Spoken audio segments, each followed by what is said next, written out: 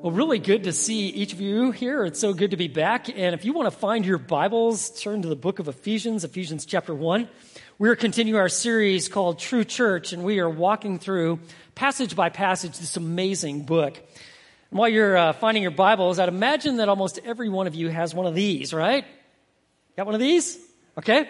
You know what it is, don't you? Right, it's your mobile phone. Now, by just saying phone, you're like, okay, it can call people. And indeed, it can, right? But your phone likely can do far more than you probably have ever imagined. In fact, if all you know is like, well, I've got a phone, and so what I can do is I can make phone calls, and that's all you know about this, then you're probably wondering like, well, why is everybody just like having these magic rectangles in front of them all the time? And they're just like this, right? I don't know if you've ever observed people like on a bus or just kind of walking around, and there's just, everybody's like this right now, okay? And you're like, if you don't know that it does more than just phone calls, you don't realize like, wow, this is actually a really powerful tool. I mean, you can send text messages, emails, you can access millions of websites. There are multiple apps that you can get. I mean, anything from Be Real, so you can kind of just take a Be Real shot with you and and send it to your family, or you can get real-time numbers on the stock market, all sorts of news. All this is available. You need a calculator. It's got one of those. You're lost. It's got a compass, right? It tells you the time. I mean, there's so much you can do. If you want to take a picture of yourself or 500 that day, you can do that, right? And people do, like, you know, like, I'm like, what are you doing? You know, and then if you want to make a video, you can do that, and it's really good. And if you want to like FaceTime, where you can actually see your family members or your friend and talk and walk at the exact same time, all of this is available. But of course, you have to know about it, right? And then you have to know just a little bit on how to access that. But it's really easy. It's all available. But most people only understand a few of the functions of the phone. They've never really explored or gotten to know all that you can do with this. And I tell you this because this is like a lot of folks who are believers. They know, yeah, I'm trusting Jesus as my Savior. And they know a little bit about the Christian faith, go to church, read their Bible, maybe occasionally, but they don't really know much about God or all the tremendous resources that we have in Him. And friends, what you and I need to know is that God wants to move us past inch-deep Christianity. So many people have just settled for an inch-deep experience with God. Yeah, I'm a Christian. Jesus is a part of my life, but I'm just pretty much doing life on my own.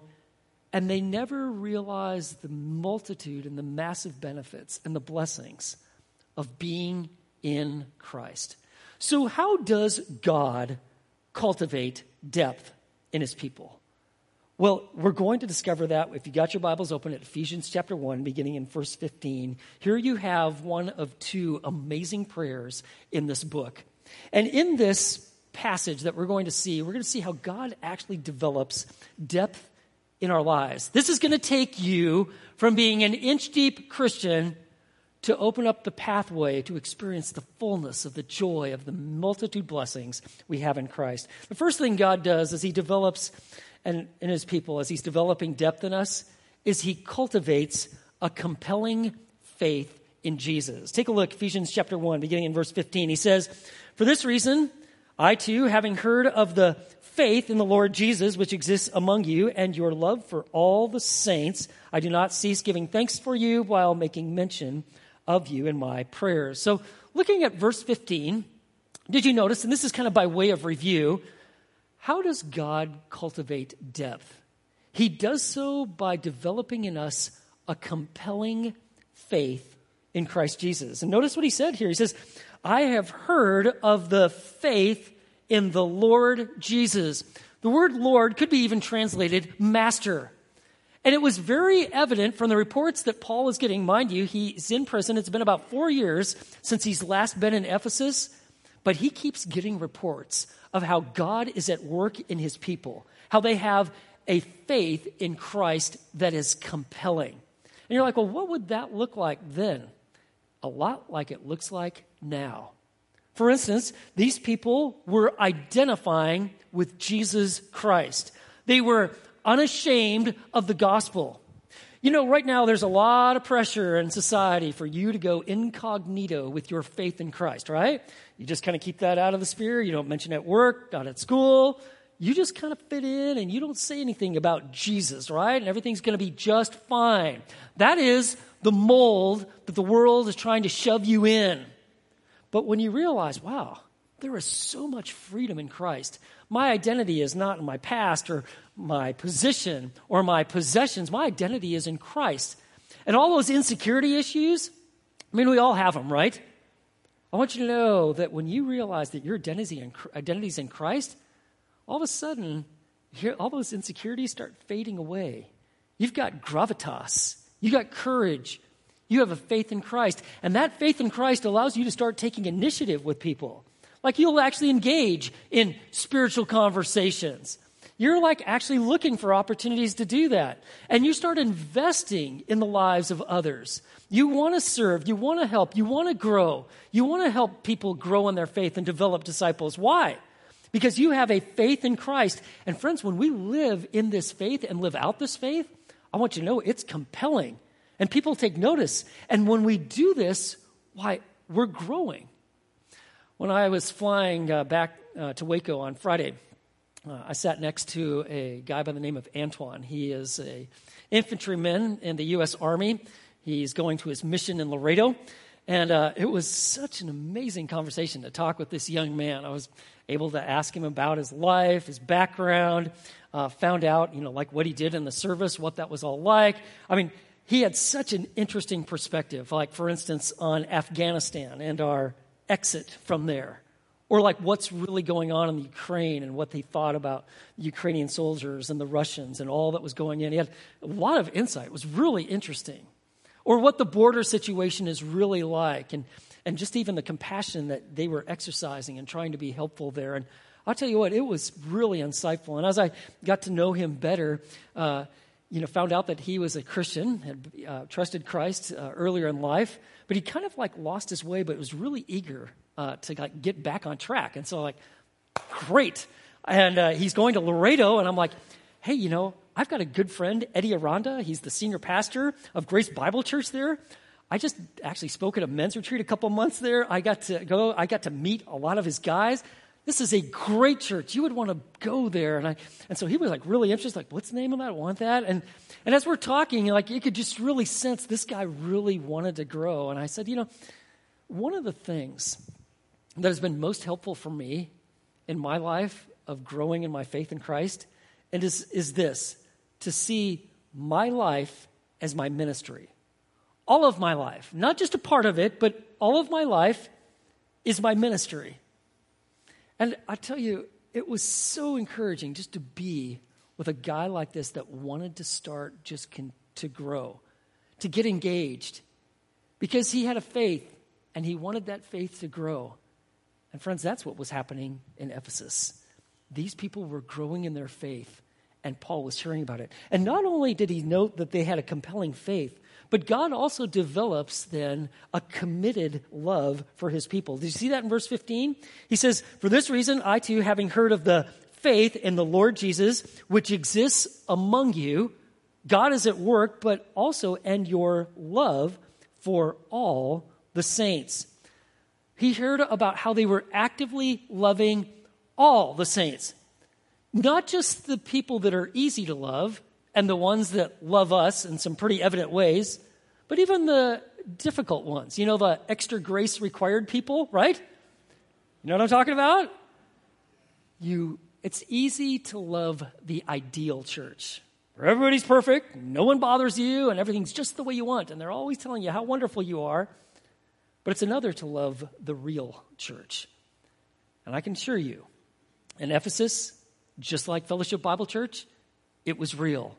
You had people from all sorts of different backgrounds, all sorts of growth and levels of maturity. Some had been walking with God with a lot of vibrancy. Others were getting tripped up. Some were so brand new to the faith, they hardly even knew anything other than, like, I just am trusting in Jesus, but please help me to grow in him. I mean, you had people from all different backgrounds and all different problems. And I want you to know they were learning to love one another. And notice he says, love for all the saints. There were times where Christians would come into Ephesus because it was a major port city. And these Christians would reach out and provide hospitality and care and warmth. And so they were loving, serving one another, helping each other in their needs, encouraging one another. They were doing the work of discipleship, investing, helping people grow. All of this is an expression of love that is an outpouring and an outworking as one's faith in Christ, and they were doing it. And Paul says, you know what? I've heard of your faith in Christ and your committed love, how you love all the saints. And then he says in verse 16, so you know what? I do not cease giving thanks for you while making mention of you in my prayers. Isn't it interesting how we pray normally? Like, for instance, if we know someone is really out there and they're lost and they've lost their way and they're without God and they do not know Jesus, then we pray, right? And we're praying that they will come to know Jesus. And that's a very good thing. Or if there's like a significant problem, maybe it's a significant health problem, we'll pray, but then we kind of leave it at that. And especially like if, let's say, like Jimmy is really lost, but then he comes and places his faith in Christ, and we're like, that's awesome. And then what do? We drop Jimmy, right? We're just like, we never pray for him again, right? Why do we need to pray? Because he's now a Christian. I want you to know that's not how the Apostle Paul prays. He prays for believers to grow. He knows it is God who must do the work. Just like God is the one who has to bring transformation and salvation. I mean, you can have the most excellent presentation of the gospel, theologically very accurate, and you present it so very well. I'm a person like, not really interested. I don't get, I'll take a pass, right? You're like, what's wrong with you? I said it all correctly. You need to know that only God can change a heart. And only God can produce the growth. I mean, you can have all sorts of great ministries, discipleship opportunities to serve, grow. And they can be like right out there, really easy, right? But unless God is moving at the heart and causing someone to take those steps of growth and grace, they might just remain. That's why Paul is praying. You know what prayer is? Prayer is like oil to your car, right? You know, your car isn't going to function well if it doesn't have oil. I actually know of a situation where someone had a really nice car and they never changed the oil. You know what happened? They totally fried the engine. You're done. Didn't someone tell you that you need to have oil for your car for it to run? I guess you didn't hear that part of the message about being an automobile owner. I want you to know that to be a Christian, to experience the life and the vibrancy of Christ, it comes with prayer. And Paul understands that, and that's why he's praying. He knows that God must do the work, and he's praying that he would. And notice, it's so interesting, insightful to learn from the prayers of the Bible. He says, I do not cease giving thanks for you. If you're going through difficulty or God seems to be distant, thankfulness brings clarity and closeness to God. Just being thankful for what you do see and do experience and do have and do know. All of a sudden you find like depth is being developed. And that's what Paul is doing. Paul knows that like Thanksgiving is like a telescope. And all of a sudden you see God much more clearly. You sense the nearness of his presence. He gives you the confidence that comes from living and walking by faith. And Paul knows that only God can provide the spiritual growth that is needed. So how does God develop depth in his people? How do we move past inch-deep Christianity? Well, look what God is doing. He's developing a compelling faith in Christ, a committed love for the people of God. And third, he's developing a comprehensive relationship with Jesus Christ. You see, depth in life comes from really knowing and experiencing all that we have in Christ. How do you get to know someone? Well, if they're famous or semi-famous, you can read about them, right? You can hear stories about them, but if you really want to know someone, you have to interact with them personally, right? You need to spend time with them. There's no microwave process like 1 minute, instant, like I just know you really well. It doesn't work that way, right? It doesn't work that way with people, and it doesn't work that way with God. He wants us to get to know him. So how does Paul pray? Well, take a look at what he's praying for. Look at verse 17. He says, I want you to know how I'm praying. Verse 17, that the God of our Lord Jesus Christ, the Father of glory, may give you a spirit of wisdom and of revelation in the knowledge of him. I am praying that God would give you a spirit, an understanding, an ability to grasp how life really is, a spirit of wisdom and of revelation of the knowledge of him. The knowledge that is spoken of here is not just the knowledge of facts, like I know these 10 truths about God, or I know these 6 different wonderful things about Jesus, but to actually know him personally, to know him as a friend, as your greatest confidant, his encouragement, to know his leadership and lordship in your life, that you are actually following his word. You are filled with the Spirit, meaning you are yielded to God. You want what he wants. You want his will to be accomplished. You want to know him personally. You talk with him in prayer. You read his word. And that's what he's praying about. He's praying that I pray that you would grow in the spirit of wisdom and of revelation in the knowledge of him. God doesn't want you and I to remain at an inch-deep level. He wants us to have a deep experience with God, and that's what Paul is praying for.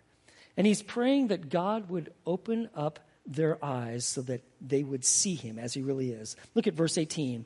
I pray that the eyes of your heart may be enlightened, so that you will know what is the hope of his calling and what are the riches of the glory of his inheritance in the saints. He says, I pray that the eyes of your heart might know the fullness of what it means to be in Jesus Christ. You ever heard of AAA? Some of you are part of AAA, where there's a lot that comes with AAA, right? So for instance, you get a decal, right? And that's great, right? It's a very nice decal, and you can do whatever you want with that decal. You can put it on a folder, you can put it on your fridge, you can put it on your forehead if you want, you could put it on the back of your car, but you definitely get a sticker if you join AAA or someone gives you a membership, or you actually can inherit a membership of AAA, I found out. But if that's all that you know, you're just oh, it's so cool to be a part of AAA because I love the decal, it's just so cool, right? If that's all you knew, well, you'd miss out on really all the benefits of being in AAA. For instance, if it provides you insurance, if you have any sort of breakdown, roadside problem, guess what? All you have to do is make one phone call, and there's going to be some helpful folks that are going to get you back on the road or get you where you need to be to get a repair done. But it's more than that. You get discounts if you're involved in AAA, right? So, you go to check out, well, how much is it to stay here at this hotel? And they go, this is $189. Are you kidding me? I'm whoa. And then they see, well, are you a part of AAA? Yeah, what does that have to do with it? Oh, well, you get a discount. That room is $89. Oh, okay. Really? That comes with my AAA? Yeah, if you're AAA, you get all sorts of discounts. And you do. And they also, they'll plan any trip for you. If you're part of AAA, you say, I'm interested in going so-and-so. They're going to send you maps, magazines. They'll even send you a map with a highlighted best route to go with suggestions along the way.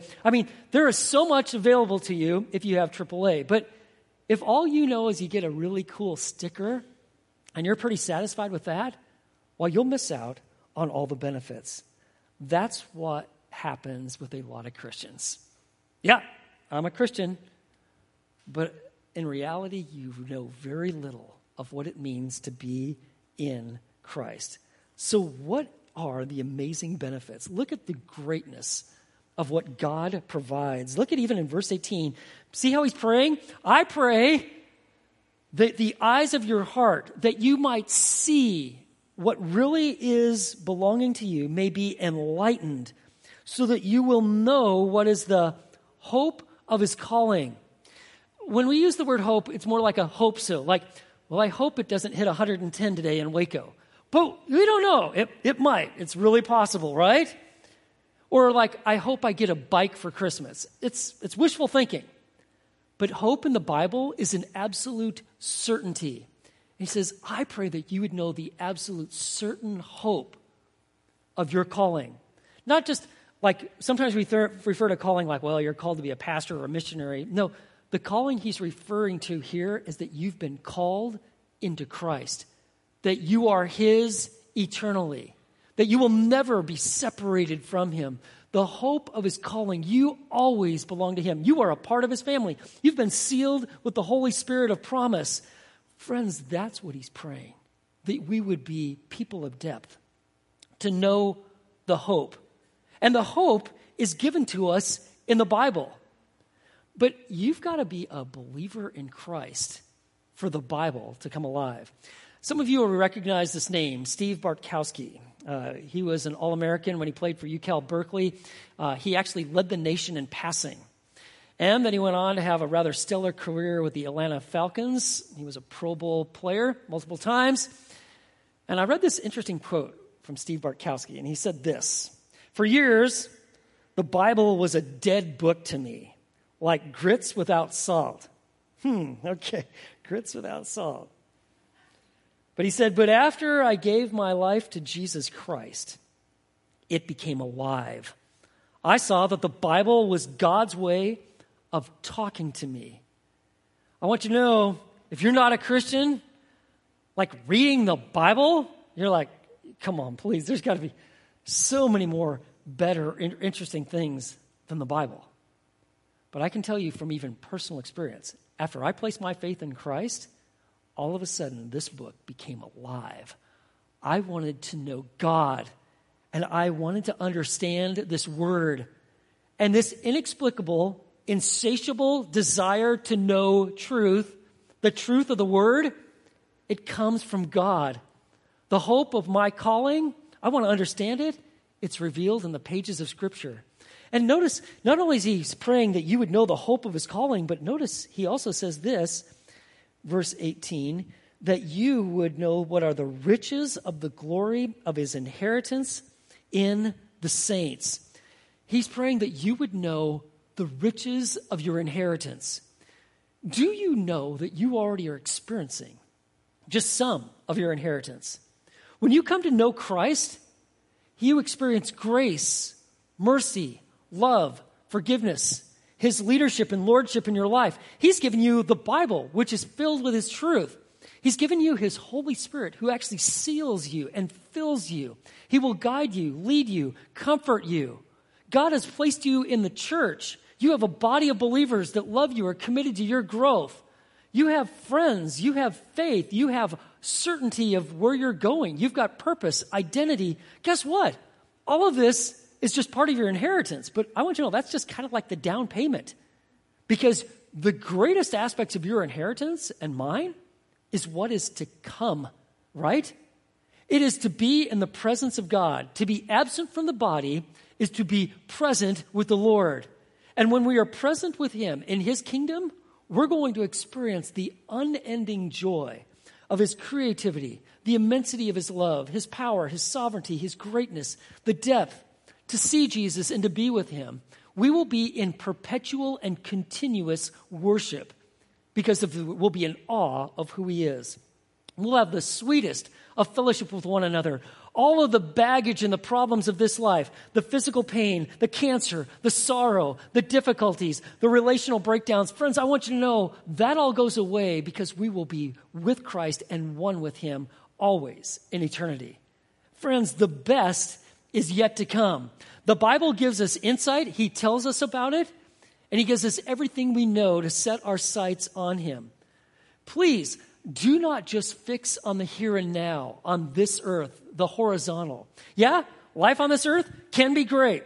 there's a lot of joy in walking with God, even despite all the difficulties and the problems. But friends, you need to know the best is yet to come, right? So Corinne and I, we took off. We took a couple of weeks off. We were celebrating our 30th anniversary. And we had to celebrate. I mean, my wife has put up with me for 30 years, right? That deserves a nice trip, right? So we went to a place that we had heard about. Park City, Utah. Never been there. Heard it was really cool in the mountains. Since I grew up in the mountains, I find them very refreshing. And so we got this. So, reservations were made. We got plane tickets. We even arranged it that our youngest Cameron could join us at the end of our trip. And we were looking forward to it. I started doing research on Park City, and did you know this? And oh, it's a mining town. They had a ton of silver, and oh, okay. And it looked really cool. But then we actually got there, and I want you to know it was far better than just even the descriptions that we had. I mean, for instance, it wasn't 107 degrees out. In the morning, it was 52. You know what I'm saying? Ideal weather to go outside and go running and to hang out. And it peaked out at 75. You know what I'm saying? It was absolutely fabulous, right? From a guy coming from Waco, man, I was this is pretty close to paradise, right? And the mountains, I mean, they were just majestic. I mean, don't get me wrong. We have some nice hills in Waco here, but they don't inspire awe on me like the mountains that I saw there in Utah. I mean, it was just awesome. And snow up there, beautiful rivers, ice cold. I mean, it was blue sky. It was great. And we just really took this all in. It was far better than what was described. We made some great memories, had some great meals. They had this, you see this picture here? They had what's called the Summit and the Summer and the Summit, where they had all of Main Street closed off and they lined up with all these tables, and people would come and eat a meal out there. And it was just wow, how cool is this? I tell you this, friends, because this is just a foretaste of what it's going to be like with God in heaven. I will tell you, the best is yet to come. And so we set our sights on Him. God wants us to have hope. He wants us to know about our inheritance, because you're going to go through difficulty in life. You're going to face some suffering. You're going to go through trouble. You need to know that there is more than the dot, this dot on the line of eternity. There's more to this life. There's more than an earthly inheritance. There's the richness of His inheritance that we have in Christ. And He wants us to know it, because when we know these things and focus on them and look forward to them, no pain, no tears, no breakdown, no cancer, no relational tragedies. Guess what? Friends, our life is filled with hope, and we move forward in depth. And he also then, notice what he's praying for. And he prays that we would know the greatness of His power. Look at verse 19. And he says, and I want you to know what else I'm praying for you for. May God give you an understanding of verse 19 of what is the surpassing greatness of His power toward us who believe. These are in accordance with the working of the strength of His might, which He brought about in Christ when He raised Him from the dead and seated Him at His right hand in the heavenly places. You see what he's praying? He's praying that you and I would know the greatness of His power. You're not weak. You're not incapable. You've been united with Jesus Christ, the resurrected one. And it is His power toward us that changes everything. If you want to understand the Apostle Paul, who in the world would sign up for a ministry where you're going to be driven out of town, ridiculed, beaten, left for dead, rocks being thrown at you, imprisoned? What keeps a guy like Paul moving forward?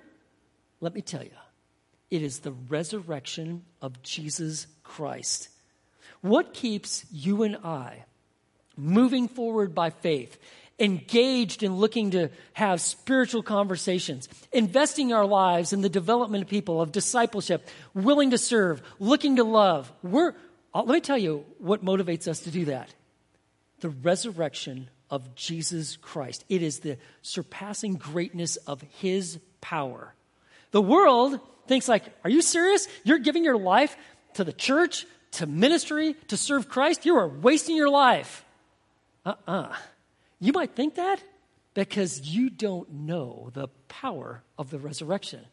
Life is filled with joy, meaning, purpose, identity. This is life as God designed it. It is found in the power of the resurrection.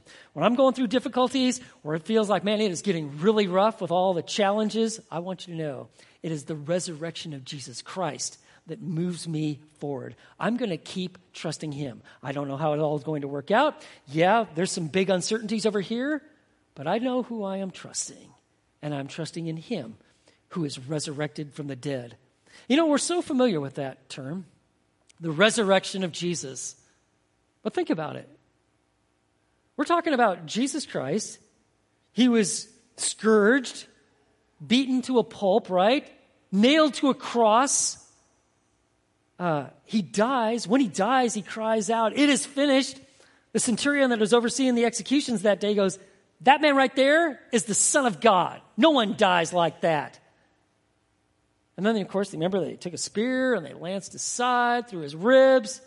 And then they wrapped him in 100 pounds of like claws and myrrh and aloes, and they put him in a sealed tomb with Roman guards in front of it.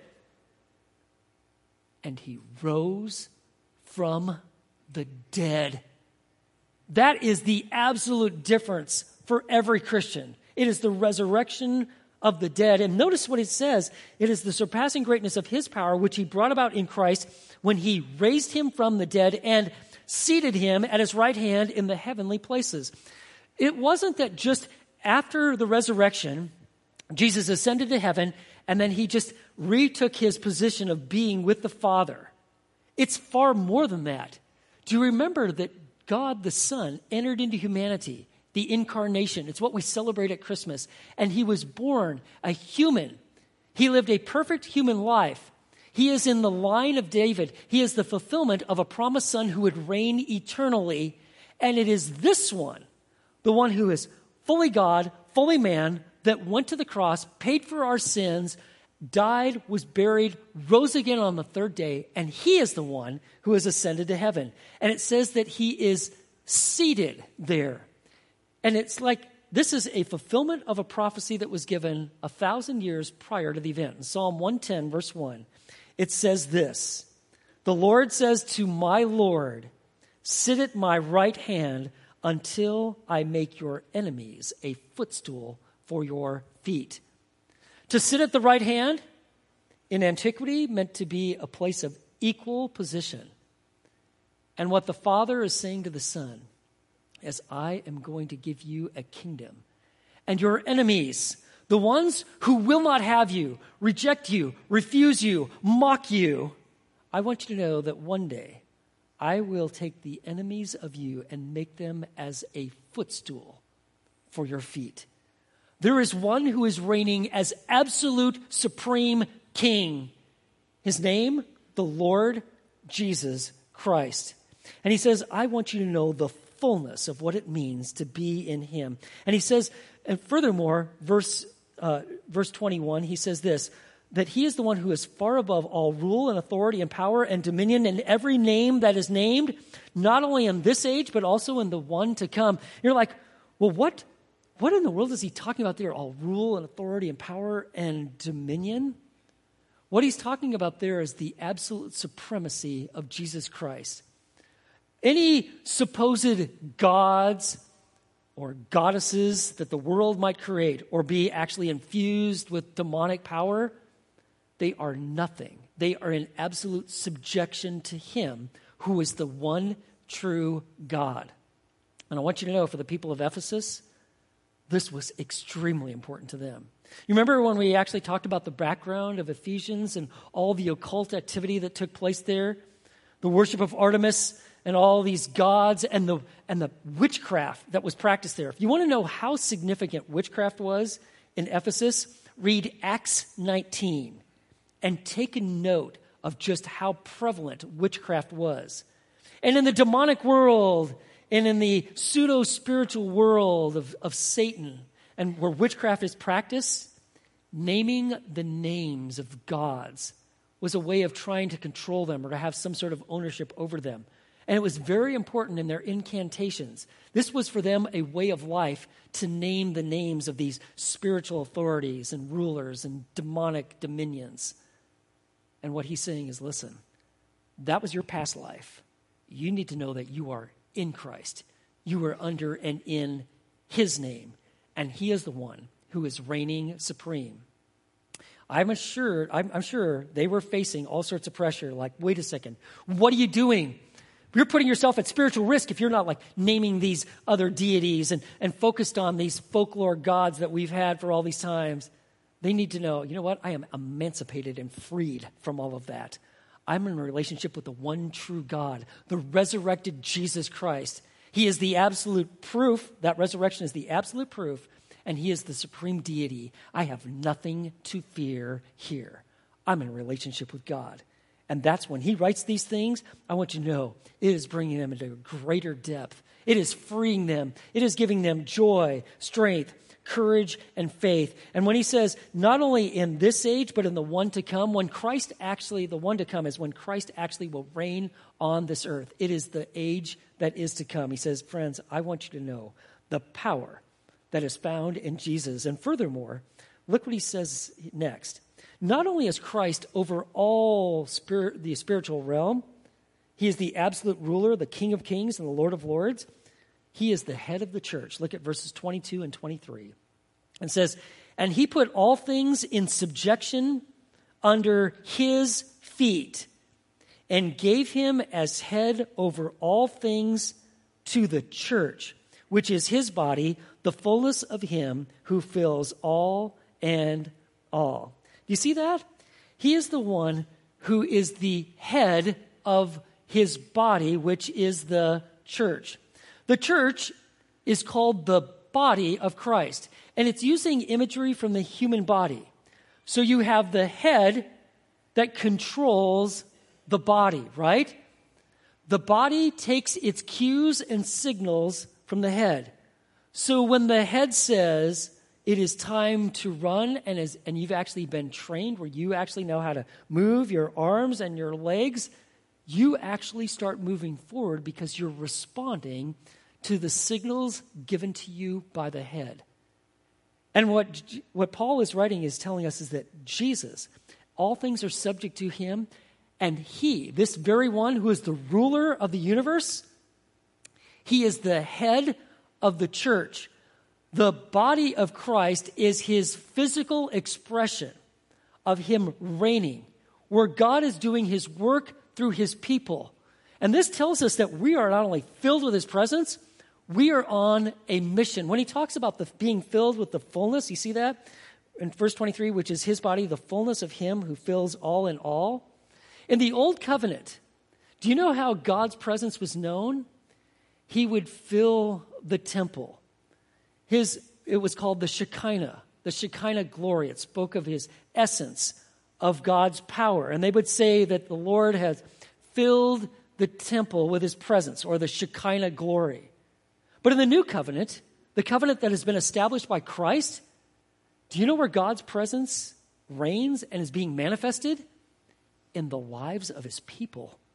We have, just like we saw, have been sealed with the Holy Spirit. He fills our lives, and he reigns and expresses his fullness through his people. And as you and I are subjected to Christ, we are together as the church, we are united in his kingdom. When we're responding to the signals that he has given us in his word through the power of his Spirit, we are fulfilling what God intended for the church to be. A living expression of the fullness of his life. That means that we need to have a compelling faith, a committed love to one another, and we need to be about the ministry and what he has asked us to do. And what is the signal that he said? What are we to do? Does anybody know? Whoa. Remember what Jesus said right before he ascends to the Father? It's called the Great Commission. I want you to what? I want you to make disciples of all the nations. I want you to baptize in the name of the Father, Son, Holy Spirit. I want you to teach them to observe all that I commanded you. And lo, I'm with you always, even to the end of the age. This is what I want you to do. This is what I've empowered. I am the supreme ruler, and I am moving my kingdom forward, and I'm going to do it through you. That's why Paul is praying. I want you to move past inch-deep Christianity. I want you to know the fullness of Christ. I want you to experience the depth that comes from relationship with him. And so that's what he's praying. And so, friends, when you and I continue to grow in this relationship with Christ, you know what happens? We become a people of passion. We have a passion for God. We begin to believe things that we never understood, like, whoa. We start experiencing and expressing love like we never thought we ever could. All of a sudden, the issues of our past are settled, and we find like, wow, I've got a new identity and a new hope. Our worship changes. We're not like, I'm just going to get through the song here, barely move, really not a whole lot of heart into it. Like all of a sudden, like, whoa, man, God is everything to me. Because we're moving to become people of depth. And friends, you need to know this. Only God can bring the spiritual growth that his people need. Only God can do it. And that's why Paul is praying. You see, spiritual leaders know it's not that if you can give just people the right opportunities, or the worship service is just right, or this opportunity to serve is just put it before people. No, it doesn't work that way. It's God who must bring the growth.